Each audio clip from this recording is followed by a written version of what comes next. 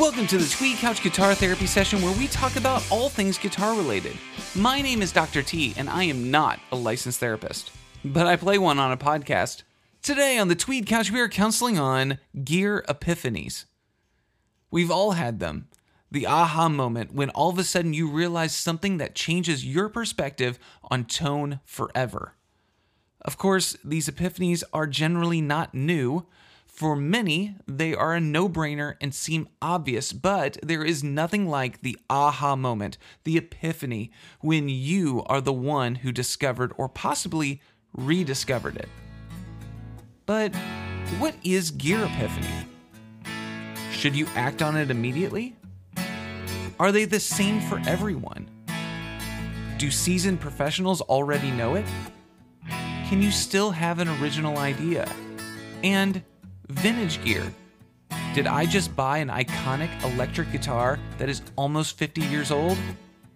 Well, we will discuss this and more on this group therapy session with Jason on the Tweed Couch.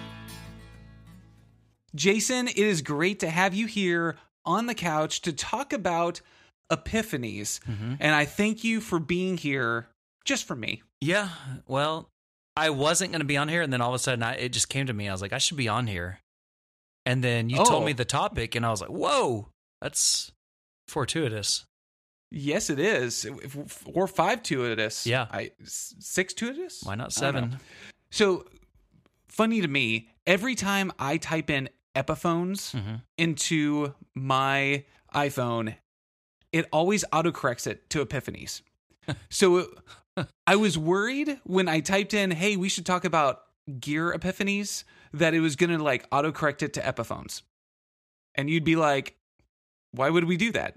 I thought you were going to say it autocorrects to Gibson every time, which would be even funnier. Like, nope, we don't do that in this household. We do Gibsons. Yeah, that's right. But yeah, so I don't know. I just thought that was kind of interesting. That was but funny. We are going to talk epiphanies, and we're not necessarily talking about, the churchier epiphany and it being about, yes, Jesus has come, or, some sort of a manifestation of divine or supernatural being. I don't know.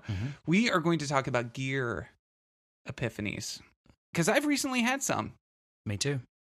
Really? Yep. Okay. Yep. So between the two of us, we're going to have a pretty good time. So I'd like to start here, though. Before we get into what are our more recent gear epiphanies, I want to mention an epiphany that I had a long time ago.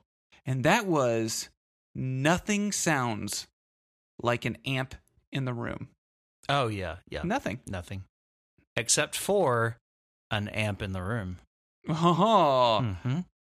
And now mind has been blown. Yeah. It's true.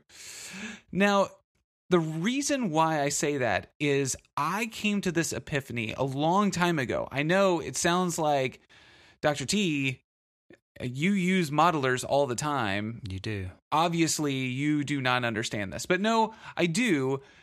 I remember when I was a kid, and I would play my dad's blonde 64 Showman. Okay. And it had dual 15s in it. And it was just big and boomy and clean. And every time I tried to run it dirty, I went, I don't like this. This is terrible. Yep. Like, I don't like it at all. I move away. I come back after touring for a while and everything. And I've got my Marshall half stack. And I'm like, oh, I love this half stack. I love the greenbacks. I love this Marshall head. I love all these things. And I decided, just for kicks and giggles, to take my dad's Showman amplifier and plug it into the 412. And that's when I realized I just don't like his dual JBL 15s because that sounded glorious. Absolutely glorious. And that was an epiphany. And that epiphany was speakers and speaker cabs make a huge difference for an amplifier. That is a very, very good point. And I'd like to add that amp should probably be on a bingo square somewhere. We've mentioned it a few times now. I've seen that amp before. I think I may have even played through it. When you say it's huge, I think you're underselling how big it really is. I mean, it's It's big. It looks like a chest of drawers or something. Like it's big. Like it could. Yeah. You could store a wardrobe in there. But yeah, I agree with you a lot, actually. Well, a quick story to add to that. So my dad, he toured with a band a little bit. It was all local touring, but he would go to these shows, and he drove a 1964 Corvette Stingray. Wow. And the only way that he could get that amplifier to the show, because keep in mind, back then they didn't have PA systems. You brought your amp and you actually plugged a mic into it and your guitar into it and everything. The only way he could get it there was he had a luggage rack installed on the trunk of his Corvette. That takes a very cool item and makes it a lot less cool. Yeah. Yep, but it makes it very functional. Yeah. So he put that speaker cab on the back, and whether it was rain, hail, sleet, snow, it does not matter. He took that thing to the show. Huh. So he dragged it behind his car, basically, like trying to relic it? No, not quite like that. Okay. Because who would do that? That's stupid. Yeah, and actually, he put covers on it that Grandma made. Okay. Which is fantastic. Like a quilt? No, it was actually more of like a plastic. It was kind of interesting that what got put on there, but it makes sense. It would be like, like keep rain from getting in there. Yeah. So. Yeah. Huh. Yeah. Okay. But I have a bunch of different speaker cabs that I've tried and that I've owned. And even now, like I'll have my Vox AC15 and I will go ahead and take a line out and go in to the 412 and go, gosh, it sounds completely different. Mm-hmm. And it sounds just glorious. Yep. So that was my amp epiphany. How about you? Did you ever have any epiphanies with amps? Well, let me rewind just a little bit because when I was thinking about doing this, I was thinking about my favorite Mark Twain quote. You know the one, and I've got it pulled up here, so I'm just going to read it. When I was a boy of 14, my father was so ignorant I could hardly stand to have the old man around. But when I got to be 21, I was astonished at how much he had learned in 7 years. I love that quote so much, talking about, whenever you're young, you think, gosh, everybody's stupid. They don't have this figured out. But as you get older, you start to realize, man, I should have listened to them a long time ago. So I say that to say this, and I've always been a big fan of my dad, so I've never had that thinking he didn't know what he's talking about, at least not that I can remember. He'll probably correct me when he hears this.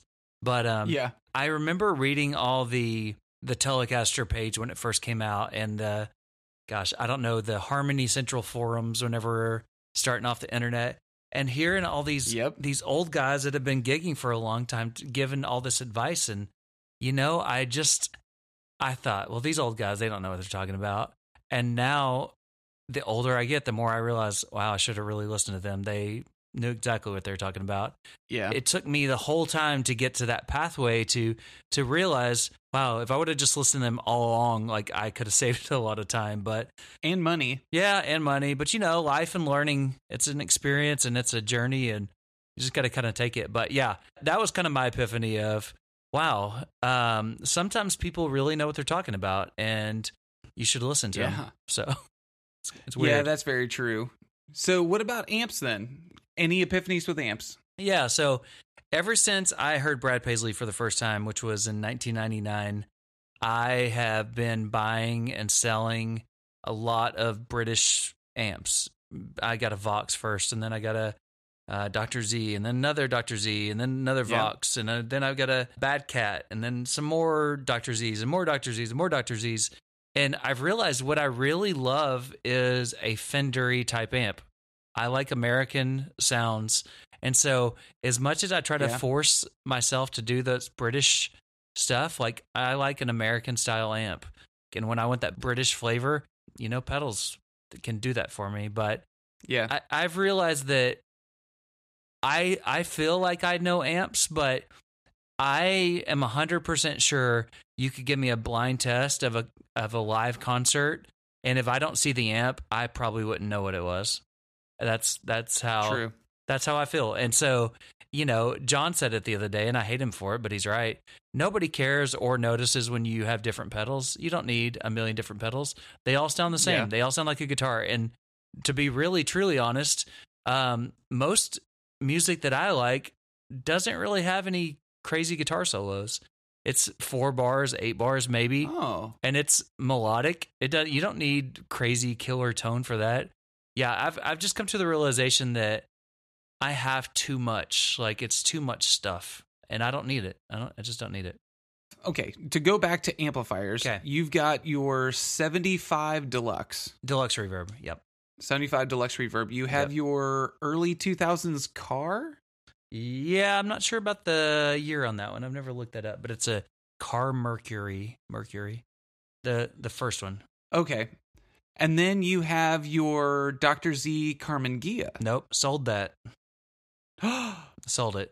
Then what Dr. Z do you have right now? I have 0 Dr. Z's again, and you would think I'd learned by now. Wow. Well, you think I'd learn. Like, I keep buying them, and then I just like, I don't need this, and then I sell them, and then I buy them, and I sell them, and I always think I need them, and I'll be fine for a while, then I'll see Brad Paisley and get into him a little bit. I'm very cyclical. I'll get into an artist for a while, and that's all I listen to. Then I go to somebody else. So I'm sure the next time my Brad Paisley phase comes around, I'll probably get another one. Who knows?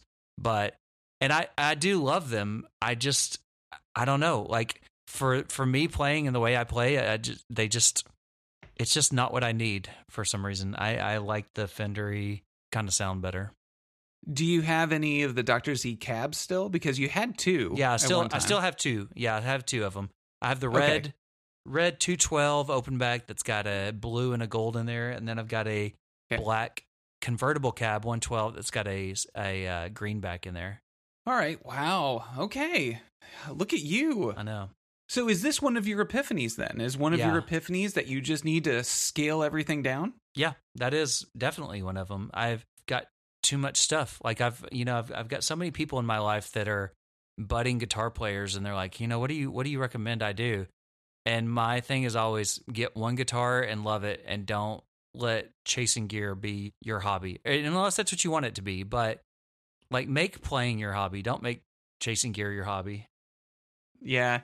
Actually, that brings up an interesting point. One of my epiphanies that I've recently had was I want to play better. I enjoy playing. Mm-hmm. I enjoy playing better. And the best way to do that, crazy enough, practice. Yeah, true. Isn't that weird? People all the time come up and say, "Oh my gosh, what a great gift you have." And I go, "Well, I practice." And then they go, "Oh, it's like you've really truly been anointed." And it's like, "Well, to be able to catch on and do those things, yes, but I practice a lot." And they go, "It's just such a natural talent." It's like, well, no, and it's practice. It's a lot of practice is what it is. Yeah. And the practice doesn't seem like practice because we just enjoy playing. Mm-hmm. But at the same time, it is more than just a gift. You work for it. Yeah, for sure. And so I want to work for it some. And that was part of the reason why we didn't have a podcast last weekend, was because, I wanted to have some time to play and do things. And my schedule was so tight that I could either push out a podcast or I can sit here and just enjoy playing guitar for an hour. Mm-hmm. So I played guitar for an hour. Yeah. Is what I did. That's also the reason why I haven't had a video in the last 4 weeks, 5 weeks or whatever, is also because I haven't had a whole lot of time. School year just started up. Mm-hmm. Kids are now back in sports full blown, and I want to be active in their lives. I don't want to just go, "Hey, I've got a hobby. You guys enjoy life." Yeah, now, they're only this age for so long. So I spent time with the family instead. You know what? I'm okay with that. Good investment. I think that's the right choice every now and then. Well, actually always, but especially Saturday. Yeah. Uh-huh. So speaking of investment, yeah, I bought something. I hate to ruin the surprise, but I think that I figured it out last night. What? Oh, you looked, didn't you? Well, I was cruising through the Reverbs and the eBays, mm-hmm. and I remember you telling me about a guitar that you were eyeing, and I was like, well, I'm just going to look it up, because you sent me the link and I couldn't open it, so I thought I would just look it up. And so I searched for it on eBay, and I couldn't find it. Like, that's weird. And so I searched for it on Reverb and couldn't find it again. And I thought, that's weird, because I remember you sent me a specific picture, and so yep. I went back to Reverb again, or it may have been eBay, but I searched completed items and I saw it there and I thought, he did it. He really, really did it. I did do it. You did it, didn't you? I knew it. Yeah, I did it. Yes. I knew you did it. You finally bought that Hello Kitty Strat you've been wanting. I've needed it in my life. No, what I have done, and I've got my reasons for it, because I've actually mentioned on the podcast that I don't need the vintage version of this reissue that I have. Mm-hmm. But if I ever found it, I would really love to have the vintage version. Sure. And I own an R9, and I did not buy a 1959 Les Paul. No. I didn't do that. No. That's not but crazy. I also, I do own a reissue of a Fender Telecaster Custom, and it's the 72 reissue. Yep. And I think it's super cool. I really like that wide range in the front, and I like that regular telly in the bridge, and I like that it has like Les Paul style controls where I can toggle to the neck or toggle to the bridge and kind of mix things. And I found a 73 for sale. And it was about $700-800 less than what anybody else was asking. And it was, well, what I appeared to me as all original. And I went, okay, you know what? At this price, to be able to scratch that itch of vintage and go ahead and get it, you know what? I'm going to go ahead and do it. I actually talked to a bunch of different people about it, which included you. And every single person said, well, you're not going to lose your money on it. Now, when you say it's a 73, do you mean 1973 or 1873? 1973. Okay. Yes. That's what I figured, but I wasn't sure. Yeah, well, and that's fair. Yeah. That's fair. Because, you know, the amount of Telecasters made in 1873. I mean, it's more rare, but they didn't make them as well back then. Yes. So there's that as well. Very true. Very true. But yeah, so it is a natural color, if you remember. Yep. And it is a nice piece of ash. Careful. It's a family podcast. It is true. Right. But it is a great piece of wood. And again, be careful. I am excited. Just super excited. Okay. No, seriously though. Okay. Now there is one thing about it that gave me a little bit of heartburn that I was like, oh man, do I go ahead and pull the trigger? And it doesn't have the traditional 3 saddle bridge. How many saddles does it have? 12? It has 6. Oh, okay. Okay. Yeah, no, it's not a 12 string. Well, I thought maybe they did 6 or 12 half saddles and then, made it into 6. Now you're just quit mathing me. All right. Okay.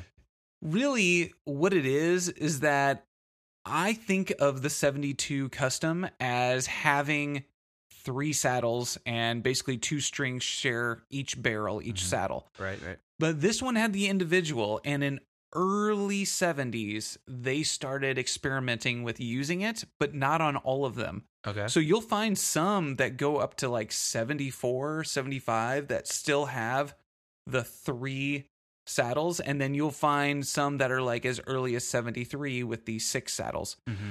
And so I had a little bit of heartburn because in my mind, I felt like it should have 3 saddles. But then I really started to think about it, and one of the biggest issues with vintage guitars is I don't actually think they play better.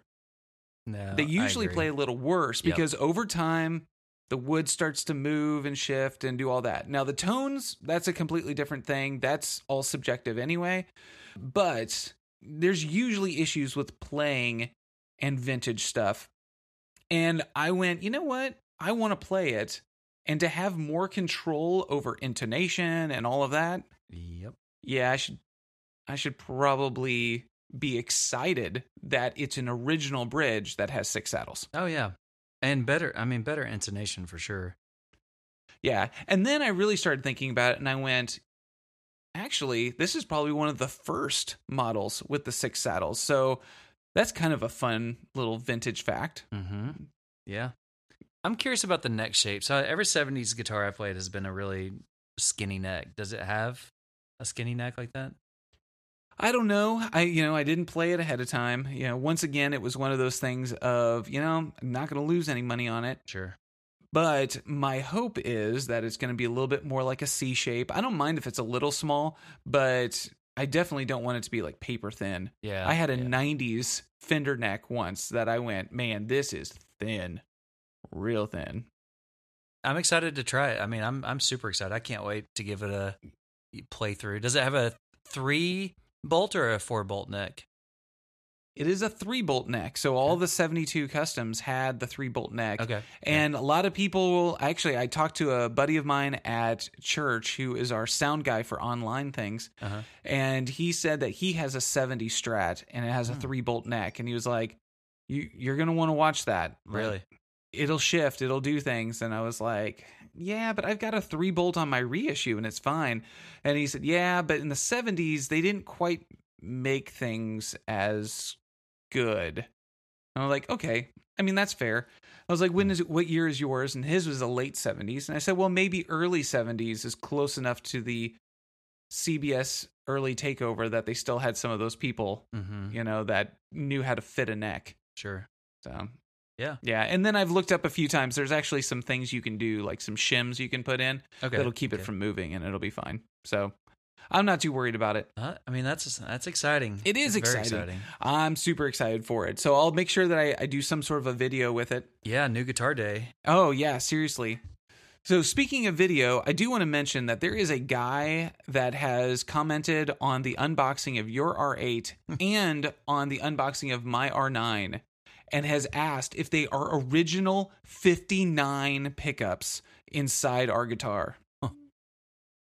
That's what he wants. He wants those. Yes, they are. They were. I got a 59 Les Paul, and I was just like, you know what? I don't love it. It's whatever. So I just took the pickups out of it, put some Epiphone ones in, sold off that guitar, and then I put the real 59s in the 58 reissue because it just made the most sense to me. And I had Tom Murphy go and actually go back in time. Yeah. He used the phone booth from Bill and Ted's Excellent Adventure and go back in time and grab some. Yeah.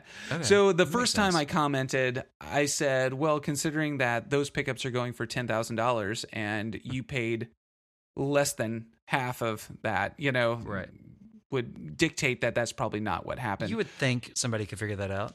Yeah. And then when he went ahead and posted it on my unboxing, I said, well, considering that they stopped making those over 60 years ago, no, they don't have the original 59s in it. Yeah. This is a reissue. I don't know if he understands. These are reissue guitars. Maybe reissue. Maybe. Okay, so a couple things. Maybe he's just trolling us. There's that, obviously. Could be. The second option is, and maybe he's just not super smart. There's that too. And as somebody that's possible, who supports people that don't have high IQs, I will accept him and accept his answers. Aw. Yeah. That's nice of you. It's all about inclusion these days. Yeah, I teach advanced academics, so my people have high IQs, and we have them move into a different class if they don't. Because there's a class for them. Nice. Yeah. That's IQist. No, that's not completely true. Yeah, I know. Anyway, actually, I teach a lot of the lower ones, but that doesn't matter. Let's not worry about that. So with all that said, we should take a quick break for our sponsors, and then when we come back, we are going to talk about some other little epiphanies, because I have an epiphany that came to me, and you have been a very great support.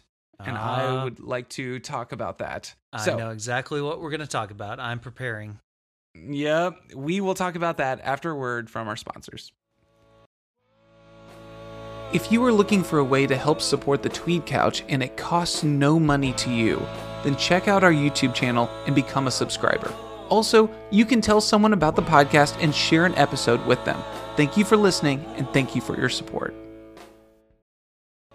Who doesn't love a party with a purpose? If you love music, family-friendly, and camping, then you need to come to Life Fest.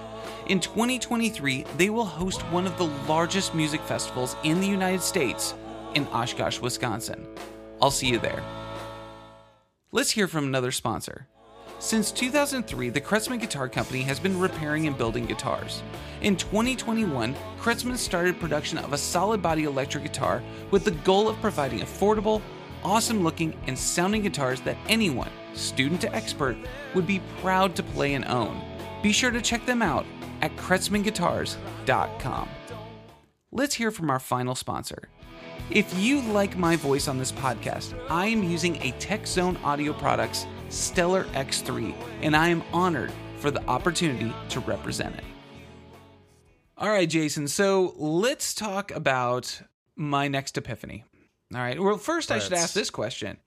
Do you have any other epiphanies that you have had lately other than you just need less gear? Yeah, well, I mean, yeah, my biggest one is that I used to run 5-6 overdrive pedals, and I would try to have different ones for, you know, hey, if I'm playing a Keith Urban song, I need this, or if I'm playing John Mayer or Brad Paisley, whatever, I need this. I've realized they really kind of do all sound about the same. Like, once you get them going with a band and bass and drums and vocals and, you know, all the stuff we have in our band, violin, accordion, harmonica, viola, horn section. We have a sitar player, got the banjo player, mandolin. We've got the spoon, guy triangles. Well, that guy left, the triangle guy. Oh, yeah. I'm so sorry for your loss. No, it's fine. It's fine. But we do have the washboard and the jug and all that stuff. Anyways, once you get all that, your overdrives basically sound the same. Like, I mean, gosh, I hate to even say this because it's like admitting that John's right, but I've realized that all my low gain drives basically sound the same. All the mid gain drives basically sound the same. Yeah. Higher, yeah. So I've gotten down to where I've just got about 3. I've got a light boost, a medium gain, and a heavy. I'm good with it. Do you stack them? No, I put them side by side usually. I'm talking about stacking in the signal, like one on top of the other. Sure, I do that. Yeah. Okay. All right. Good. Yeah, because that would add some of that as well. Yeah, for sure. I'm going to say that I agree with you, not John, but I'm going to agree with you. Okay. I'm going to agree that you agree with John. That's what I'm going to say. Okay. Yeah. Okay. But I'm going to add this to it. I played your soloist. Soloist. Yes. Soloist. Yes. And that's, what type of circuit is that supposed to be? That is a highly modified tube screamer. That is fantastic. Okay. Then I have my tube screamers that I built from Build Your Own Clone. Mm-hmm. I put those side by side with it. Okay. And then I took an actual tube screamer, a TS9. Okay. And I put that in there. Uh-huh. And I had all of those in line. Uh-huh. And I went through all of them. And I can honestly say I had tube screamer sound that I preferred. Okay. And I say all that because, you know, you hear, all the pedals sound the same. All the drives sound the same. All the whatever. But at the same time, I had 4 different pedals sitting there, and they did not all sound the same. Mm-hmm. One of them was a clear winner. Okay.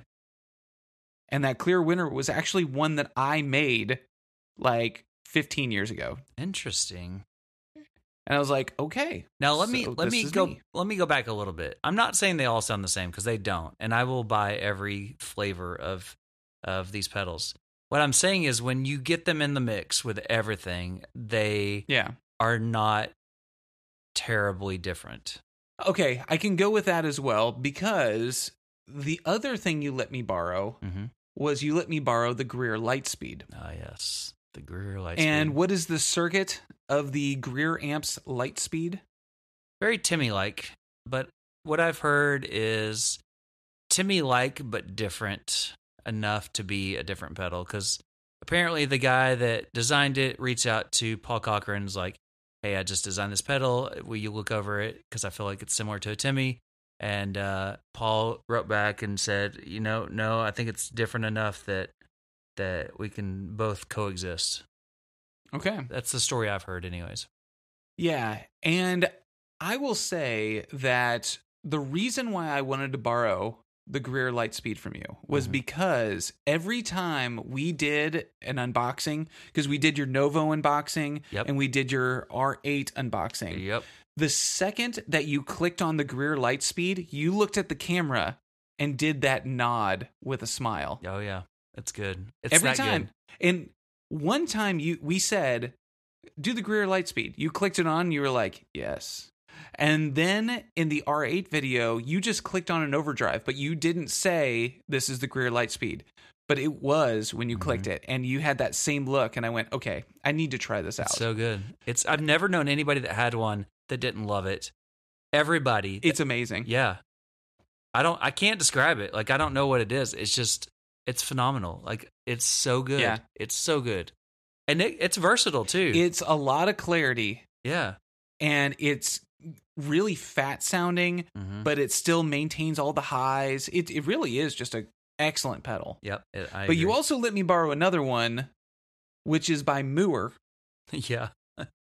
That's one I've never even played before. And it's called the Blue Crab? Yeah, Blues Crab. Never even played it before. Yeah. Had it for about a year and a half, 2 years, probably. Never has left the box. Okay, and this is supposed to be a blues breaker. Yep. Right? Yep. It sounds amazing. Does it? Okay. It really does. I'm glad somebody figured it out. And the thing is that you're going to be like, yeah, I don't want it. It's yours. You can buy it. And most people would be like, if somebody says it sounds amazing and you actually own it, why would you sell it to the other person? And I can tell you right now why. Because it's a mini pedal. Yep. Hate them. And you hate mini pedals. I hate mini pedals. That is true. They suck. When did you come to the epiphany that mini pedals are the bane of your existence? Basically about one day after I have decided that they're the way that I'm going to go with my whole pedal board. And I spend about 2 to 3 days obsessing about the layout of them, buy everything I need to do it, and then put it together and think, nope, I hate them. And I've only done that twice. So that's... Yeah, because you recently said that you put together a mini pedal board so that when people come over, you've got this like little tiny pedal board for people to play. Yeah. And when I came over to borrow some pedals, you were like, yeah, you can borrow all of them. You can buy all of them. Yeah. It does not matter. I hate mini pedals. I hate them. They sound great. They sound phenomenal. Yeah. I hate them though. So that probably brings me to my epiphany. And this was probably the biggest epiphany that I had. And nothing brings joy to my heart like what you're about to say. I know. Let me give a quick backstory. Okay. Just real quick. When I first started playing, my best tone was my PRS, some stomp boxes, and a solid state amp. And it was really a good tone. I've got recordings of it. It was good tone. Okay. Then I decided to go the Vox Velvetronics route. And it was the original, like, blue one. They were bigger. They were nicer. They had the Neo Dog speakers in them and all that. Actually, I had the ones without and the ones with the Neo Dogs. And I went, this is better. It was bigger sounding, but I would not say it was better. And I would not say that was my best tone years. Then I got a Les Paul. And I went to using a Marshall. And when I started using the Les Paul and the Marshall, I went, ooh, I need to get some pedals again.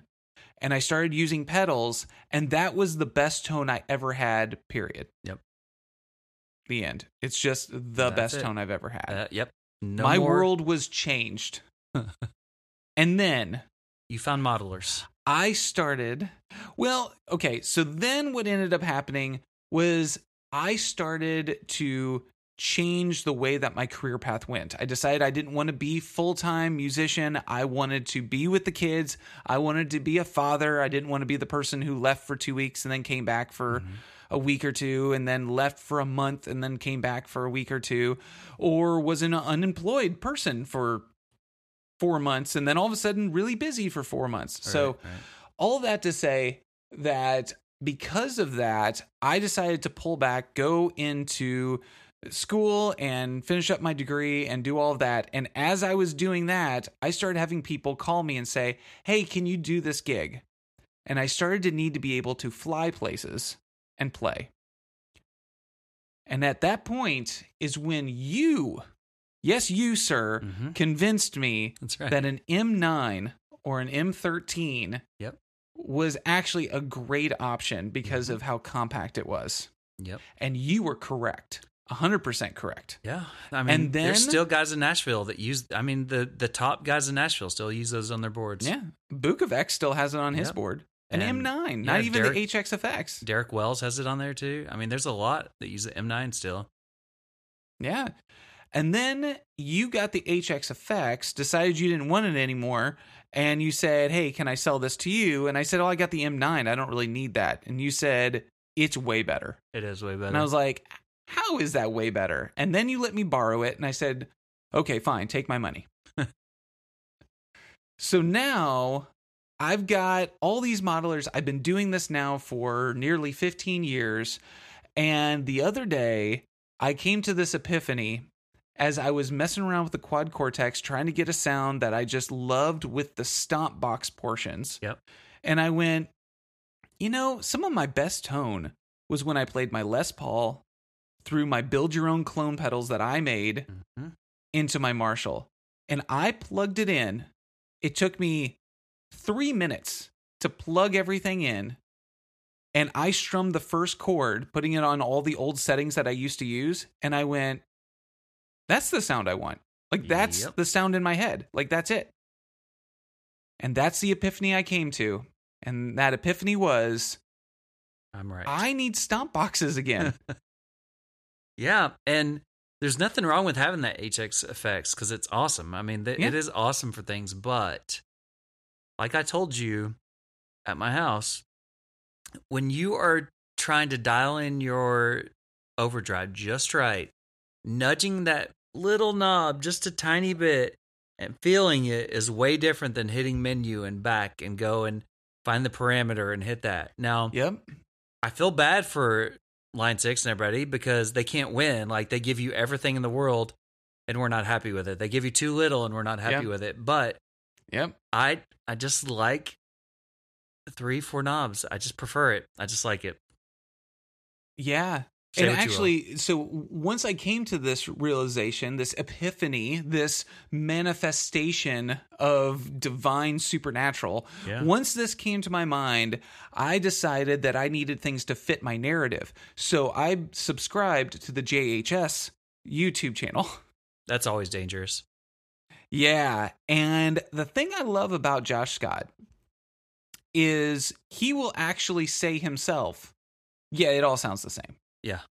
You know, and he'll talk about this drive pedal and go, okay, so this one is $10,000 and this one's $30. Mm-hmm. 10,000, 30. And you play them and you go, does the $30 pedal sound better? Maybe. Does the $10,000 pedal sound better? Maybe. But at the end of the day, the price versus the sound or the quality ratio, like, I mean, do you need a $10,000 pedal? Yeah, you don't need it. He does, but I do not. No. So all that to say that my new epiphany is that I need to have a pedal board to be proud of. Yep. And I'm not saying none of it will have things that don't have menus. Mm-hmm. I'm fine with some menus, but I am also saying that there are a few pedals that I tweak often. And if those are pedals I tweak often, then it needs to have knobs and not menus. Yep. And that's it. I guess it was last weekend. You came over and I brought you up to the guitar room. You brought the boys with you. My dogs were sniffing like crazy. They were so excited to see y'all. That's right. They racked me just right. Yep. Tilly does that. Mm-hmm. But anyways, we came up to the guitar room and I opened up the pedal board area and I started pulling out pedal boards left and right. I was like, which one do you want? I got them all. And just start pulling out pedal boards. We went over there, picked up pedals for you. Oh, I was just like, I just felt like a proud dad, like just going through, trying to get you everything you needed. But yeah. You even pulled things off of the board that you were using and say, no, you got to try it. I'll call you if I need it, but just take it. And I'm like, no, man, you use that one all the time. He's like, that's okay. Doesn't matter. That's fine. Just take it. Like, got to use it. I love it. I wanted to share the love. Oh man, it's such a, good stuff. And buying and selling pedals is something I don't think you're ever going to make money doing it unless you just buy at a ridiculous low price, but you don't really lose very much either. If you just consider, like renting a pedal or whatever, you hardly are ever losing on it. Right. So yeah, it's fun. Yeah. Well, and one of the things that I am liking about this idea is that I still have a drawer full of pedals. I know you do. And I'm thinking I need to, look at what you're looking to get rid of. And actually, this is what started this. You sent me a text saying, I'm going to sell a bunch of stuff. You don't have to check on me. Yeah, I'm fine. I am okay.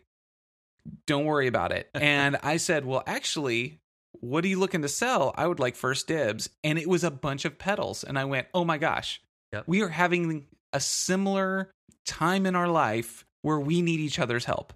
You need to get rid of stuff, and I'm wanting to get stuff. Yeah, worked out great. Yeah, it's working out awesome. We are a wonderful symbiotic relationship. We really are. Really are. Yeah. Mutualism. That's right. Mutualism. Yes. Speaking of which, so going back real quick to Josh Scott, one of the things he talked about was his 3-knob series. Uh-huh. Yep. JHS came out with these white pedals. They all look pretty much identical, except for one will say delay or overdrive or whatever, and it has 3 knobs. And that was the criteria. He was like, I'm just doing a series that only has 3 knobs. But then on top of it, he made each one $100. Yeah. Pretty cool. I don't know that I need any of those. I'll see when I start looking at them. There are a few things that I like, but I thought that was cool. That minimalist idea. Actually, he even had a video that talked about one knob pedals, and he talked about all the different things with one knob. And then at the end, he said, this one has no knobs. I was like, what? What is this? Yeah. But anyway. All right. Well, those are all of my recent epiphanies. Do you have any other recent epiphanies that you wanted to add? No, not really. Just the whole, less is more thought. And then also the idea that you don't have to have every piece of gear in the world. Like, practicing is really what makes you better, not buying stuff. There's a guy on one of the internet pages I go to, and his tagline on his signature is my favorite. It just says, more Melbay, less eBay. And I just thought that's perfection. Because, it's true. We just need to practice and stop buying stuff so much. Practice more, play more, have fun. Yeah. The last, I guess, epiphany that I'll say probably for me is that I am a much better acoustic player than I am electric. And for some reason, nobody gravitates towards acoustic anymore, unless you're just a singer-songwriter type person. But I actually get more joy out of the dynamics of an acoustic guitar than electric for the most part. So yeah, that's an epiphany for me. I'm going to get back to playing a lot of acoustic and maybe get rid of some of these electrics that I don't play as often and just get back to the joy of doing it. I will say I watched Pure Country a couple of weeks ago. I think that influenced my getting back to the basics idea. So yeah, we'll see how it goes. Now you need a dove. That's just where it is. Yeah, I got to buy something else. Yeah, that's true. Actually, no, I'm just going to grow out a ponytail and a bigger beard. Oh, perfect. Yeah. When you hear twin fiddles and a steel guitar. Yep, that's the sound of the American heart, my friend. And Opry music on a Saturday night brings a smile to your face and brings a tear to my eyes. Yeah. Yeah. Okay, so before we start singing a song about the Heartland, that's the only place I feel at home. Talk about the way a good man works until the daylight's gone. On. Yeah. Hey, I don't know. Did you notice last Saturday there was rain on the roof? Okay. No, stop it. We can't. All right. But dang it, where was I? Dang it, look what you just did to me. I don't remember what I was going to say. Acoustic. Oh, I remember. I do want to mention one thing, though. You talk about trying to get back to acoustics and selling off some electrics. The guy that I bought the 73 Tele from, he actually told me the reason why he decided to sell it was not because of anything other than he wanted to play his acoustic more. And he plays acoustic more whenever he does anything. So that electric had just been sitting there not doing anything, and he just decided it was time to sell it. Wow. Okay. I have something to tell you. Yes. That was me. I'm the guy that sold you that guitar. I'm just kidding. Not really. Really? You're from Virginia? Okay. So I have one more thing that I want to mention as a gear epiphany that I think is worth mentioning. Okay. Because I came to this epiphany a long time ago, and I feel like there's a lot of people who may have had a different side to this epiphany, but for me, this was mine. Okay. And that was that a guitar's price to quality ratio is different depending on what you're looking for and the manufacturer. So, for example, I think that a Fender American guitar, the price and quality you get is better than most Squier guitars. Okay. I feel the difference. I see the difference. I hear the difference for me. Okay. With that said, I don't know that the Fender American to Fender Mexican is the same amount of price to quality difference. Okay. I agree with that. Okay. Unlike someone who has commented on our YouTube, the Gibson to Epiphone, I personally think that the difference in the way it plays, the way it sounds, the way it feels is actually pretty decent. Mm-hmm. I'm not saying Epiphones are trash. I'm saying that I notice the difference with the Gibsons and I prefer to play those. Okay. I do like the Epiphones, but I prefer to play the Gibsons. Yeah. But then you go ahead and mark it up to the custom shop. And I would say that a regular production versus a custom shop production is not as much of a quality to price ratio. Like I think that ratio is more off, if you will. And I think that you are really paying for the little things when you buy a custom shop Gibson. Okay. I don't disagree with that. The last thing I will mention when it comes to all of this is PRS. And this is where I think things get flipped a lot. Because if we're talking about the SE model to a core model, I notice a ton of difference. Yeah, me too. If we're talking the S2 model to the core model, I still notice quite a bit of difference. But if we're talking core model to wood library, artist grade, private stock, I don't notice in terms of feel and tone. Yeah, just the prettiness. It really is the aesthetics. Yeah. Yeah. Which they do make them that's my take on it. Pretty. Yeah, I agree with you 100%. And so that is probably the biggest epiphany that I've had is, can you get great quality sound from a cheap guitar? Absolutely. Can you get great feel out of a cheap guitar? Absolutely. Can you get better out of a more expensive guitar? It depends, but on some of those major brands, absolutely. Or in my case, can you get crappy tone out of a really great guitar? Yeah. Oh, absolutely. Absolutely. Yeah. Now, have you ever done a Fender custom shop? Because I've never done a custom shop before. Never have.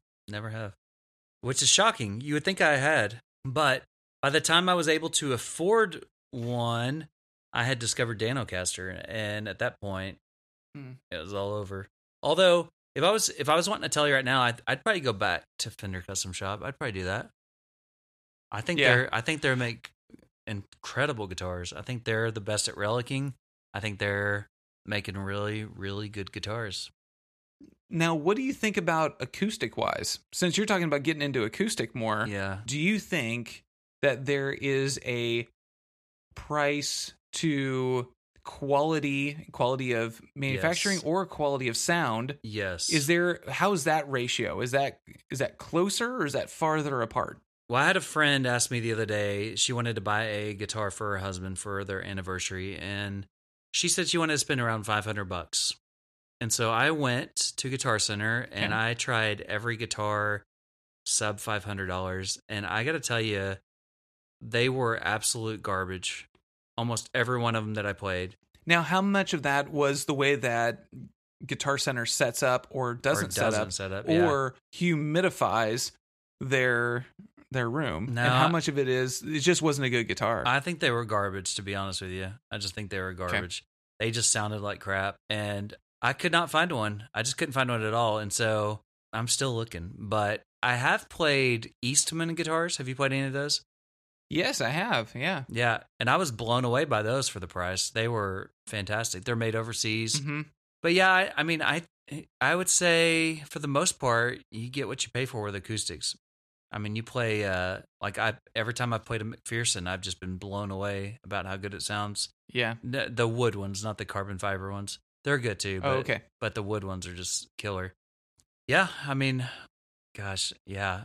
I haven't bought a acoustic guitar in a long time. The Ferk was the last one I bought, and I kind of bought that one, without looking at all the different models of them.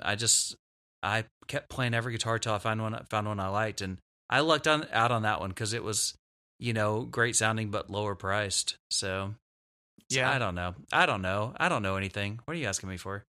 I don't know. Yeah, well, I'm just curious. I was curious. Well, for nostalgia, we've got our things that we listen to these every once in a while. I thought I had an answer, and then all of a sudden, as I was talking, I was like, "Wait, I don't know anything. I'm an idiot." I will say that I find that I am drawn to the flashy. Mm-hmm. I want it to look good, but even with acoustic.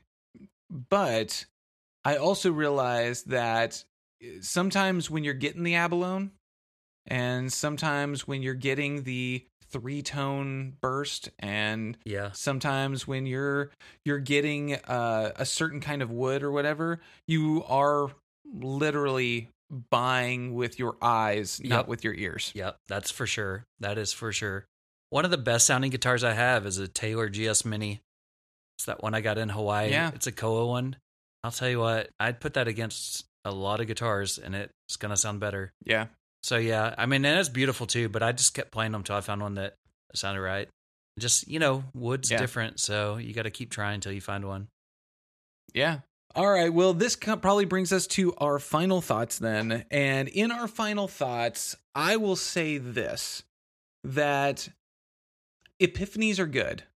And sometimes epiphanies need to be acted upon. Mm-hmm. And sometimes you need to kind of sit back and let it manifest more and let it grow more until it seems like it is that calling or that push or that desire to move towards it. And for me, I have thought about it for a long time that I need to get back into pedals. And I have fought it for a long time until that one day when I just decided to pull out that pedal and I experienced it and I went, yep, that's it. Yep. This is my epiphany. Mm-hmm. And it's worth to do it. That doesn't mean I throw away the other stuff. Doesn't mean I sell all the other stuff. Doesn't mean I stop using the Quad Cortex at church. It just alters what I'm doing. And that's my epiphany. Yep. And it's worthwhile to chase. How about you? Yeah, I'm the same. I think that it's very easy to have a knee-jerk reaction and go this way or go that way. And I'm very guilty of doing that. But just kind of letting it simmer for a little bit, think about it before you make any rash decisions. And ultimately, do whatever thing makes you play more. If it's having one pedal and you play more, do that. If it's getting a whole bunch where you're twisting knobs and then you play along with a million different songs, that's okay too. But don't let the gear get in the way of the playing, because ultimately that's why we do this. So make sure whatever it is, it's supporting your practicing, and make sure it's supporting your playing and making you play more and play better, because that's what a good piece of gear should do every time, is just make you want to play more. Yeah.